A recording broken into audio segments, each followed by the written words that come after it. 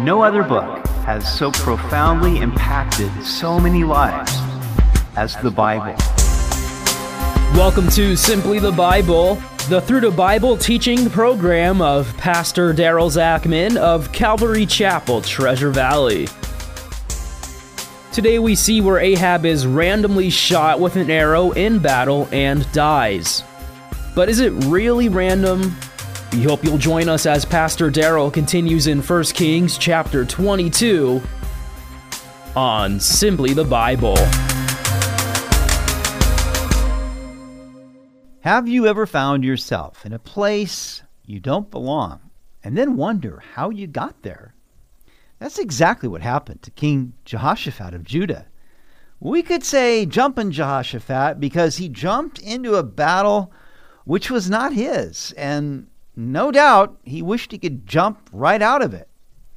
It all began when he visited King Ahab of Israel.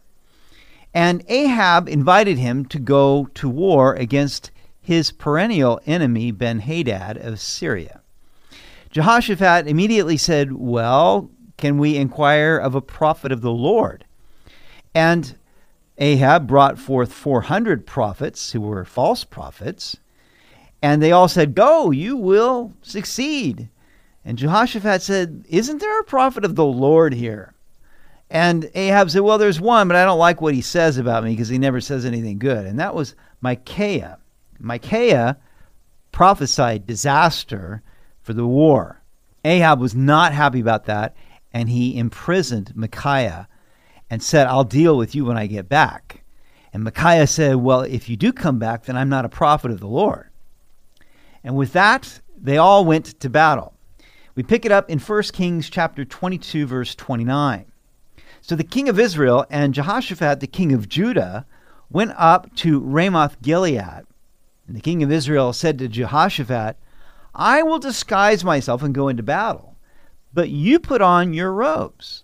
So the king of Israel disguised himself and went into battle. Now, if Ahab didn't believe anything the prophet Micaiah said, then why did he disguise himself? We have no record of Ahab ever doing this in any other battle. And knowing what Micaiah said, why did Jehoshaphat go along with Ahab? Why did he go into battle? And why did he do what Ahab said in wearing his royal robes while Ahab disguised himself as a common soldier? We shall see that Jehoshaphat was a good king with many strengths, but his weakness, his Achilles heel, if you will, was in his alliance with Ahab and his family. He made peace with the king of Israel, and part of this treaty involved taking Ahab and Jezebel's daughter, Athaliah, as a wife for his son Jehoram. That influence would cause Judah severe problems down the road. Verse 31. Now the king of Syria had commanded the 32 captains of his chariots, saying, "Fight with no one small or great, but only with the king of Israel."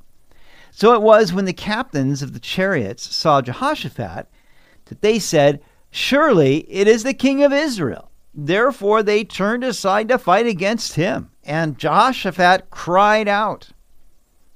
In the previous battle with Syria, Ahab had spared Ben-Hadad's life when he pled for mercy and sought to make a treaty with Ahab. Ahab went ahead and made a treaty with Ben-Hadad, but was later rebuked by the prophet for doing so. Now, 3 years later, Ahab was breaking his treaty with Ben-Hadad in seeking to take back Ramoth Gilead, which was taken possession of by Syria. This no doubt angered the Syrian king to the point that he told his captains to only kill Ahab and no one else. Now, when Ben-Hadad's captains saw Jehoshaphat dressed in royal clothing, they immediately thought that this was their man that they were going after, Ahab. But Jehoshaphat realized what was happening, so he cried out. And it happened when the captains of the chariots saw that it was not the king of Israel that they turned back from pursuing him. Now, a certain man drew a bow at random and struck the king of Israel between the joints of his armor. So he said to the driver of his chariot, "Turn around and take me out of the battle, for I am wounded."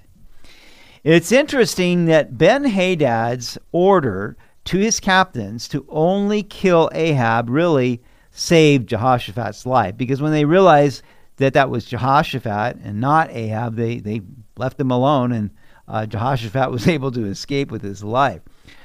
Meanwhile, one of the Syrian archers drew a bow at random and struck Ahab between the joints of his armor. Now, really, was it at random?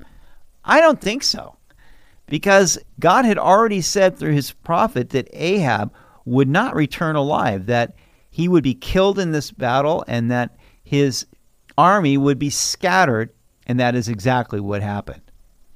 Listen, if the Lord decides that it's a person's time for the end of their life, then there's going to be some random arrow that comes and gets them, and there's no escaping it. God determines the days of our life, and God holds our breath in his hand. Verse 35, the battle increased that day, and the king was propped up in his chariot, facing the Syrians, and died at evening. The blood ran out from the wound onto the floor of the chariot. Then, as the sun was going down, a shout went throughout the army, saying, "Every man to his city, and every man to his own country." So the king died and was brought to Samaria. And they buried the king in Samaria. Then someone washed the chariot at a pool in Samaria, and the dogs licked up his blood while the harlots bathed, according to the word of the Lord, which he had spoken. Now, earlier we saw that God sent the prophet Elijah to speak against Ahab because Ahab had taken his neighbor Naboth's vineyard and had ultimately killed him. Really, it was Jezebel that did it by a false accusation of blasphemy against him, and then he was stoned to death. And so Ahab took his vineyard, stole it.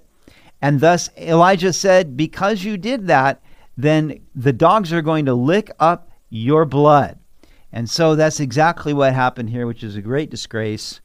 And even where the pool was that they used to wash the chariot, where Ahab's blood had spilled to the floor, that same pool was used by the prostitutes to bathe. Now the rest of the acts of Ahab and all that he did, the ivory house which he built, and all the cities that he built, are they not written in the book of the Chronicles of the Kings of Israel? So Ahab rested with his fathers, then Ahaziah, his son, reigned in his place. So we don't have a record of the book of the Chronicles of the Kings of Israel. That's a lost book. But we do have archaeological evidence. There in Samaria, they discovered great deposits of ivory. So evidently he did have an ivory house there in Samaria. And his son Ahaziah now reigned in Israel in his place. Jehoshaphat, the son of Asa, had become king over Judah in the 4th year of Ahab, king of Israel. Now we know that Jehoshaphat actually reigned with his father Asa. He co-reigned with Asa for the last 3 years of Asa's life as he was sick with a disease.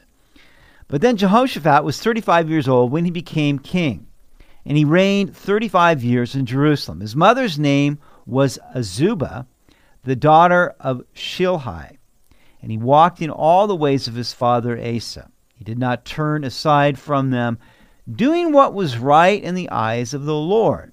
Nevertheless, the high places were not taken away, for the people offered sacrifices and burnt incense on the high places. Also, Jehoshaphat made peace with the king of Israel. Jehoshaphat was a good king. There were 8 good kings in Judah, of whom Jehoshaphat was one. There were 4 who were reformers, and Jehoshaphat was one of those reformers. So a good king. However, the high places, the shrines on the high places where the pagans would worship, those still remained. Jehoshaphat did not completely destroy those.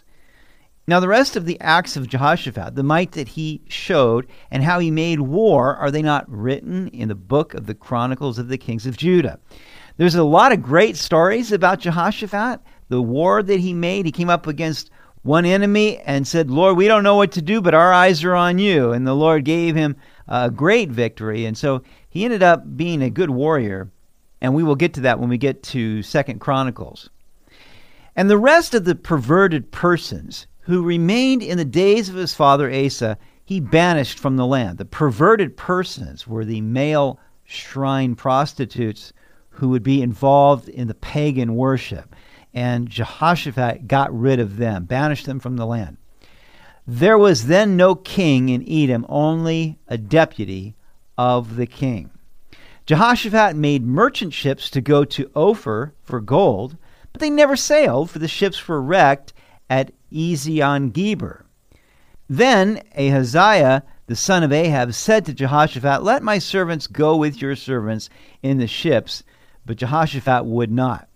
Now, again, we will find out when we get to 2 Chronicles that these ships that Jehoshaphat made, he wanted them to go to Ophir for gold. Now, Solomon had gone to Ophir for gold. But the problem was Jehoshaphat went into a joint business venture with Ahaziah, the son of Ahab, and God was not pleased with that, and the ships wrecked before they ever sailed. And so when Jehoshaphat was going to go again, Ahaziah said, well, let me go with you in your ships. And Jehoshaphat said, no, that's not going to happen. So I guess he learned his lesson. And Jehoshaphat rested with his fathers and was buried with his fathers in the city of David, his father. Then Jehoram, his son, reigned in his place. So Jehoram reigns in Judah. Again, he was married to the daughter of Jezebel, so that would lead him into problems, as we shall see when we get into 2 Kings. Ahaziah, the son of Ahab, became king over Israel in Samaria in the 17th year of Jehoshaphat, king of Judah, and reigned 2 years over Israel. He only lasted 2 years. He did evil in the sight of the Lord and walked in the way of his father and in the way of his mother and in the way of Jeroboam the son of Nebat, who had made Israel sin, for he served Baal and worshipped him, and provoked the Lord God of Israel to anger according to all that his father had done. So we end the book of 1 Kings. You'll recall it began with Solomon in his strength as the king of Israel and Judah, a united kingdom. It ends with a divided kingdom, with the northern kingdom worshiping Baal and the southern kingdom with not a good king who was following in the ways of Ahab because he was married to Ahab's daughter. So this is what the children of Israel wanted. You recall, they wanted to be like the other nations. They wanted to have a king when the Lord had been their king, and they didn't want the Lord as their king. They wanted to be like the other nations, and this was where it was all going. It would get a lot worse, as we'll see when we get into 2 Kings. In the end, there is no king like the Lord our King. Man simply doesn't seem to be able to handle the responsibility. You've been listening to Simply the Bible, the Through the Bible teaching program of Pastor Daryl Zachman of Calvary Chapel, Treasure Valley. For more information about our church, please visit our website at calvarytv.org. To listen to other episodes, go to 941thevoice.com or check out our iTunes podcast. Next week, we'll return to the book of Exodus before moving forward into 2 Kings. We hope you'll join us as we continue studying the Word of God on Simply the Bible.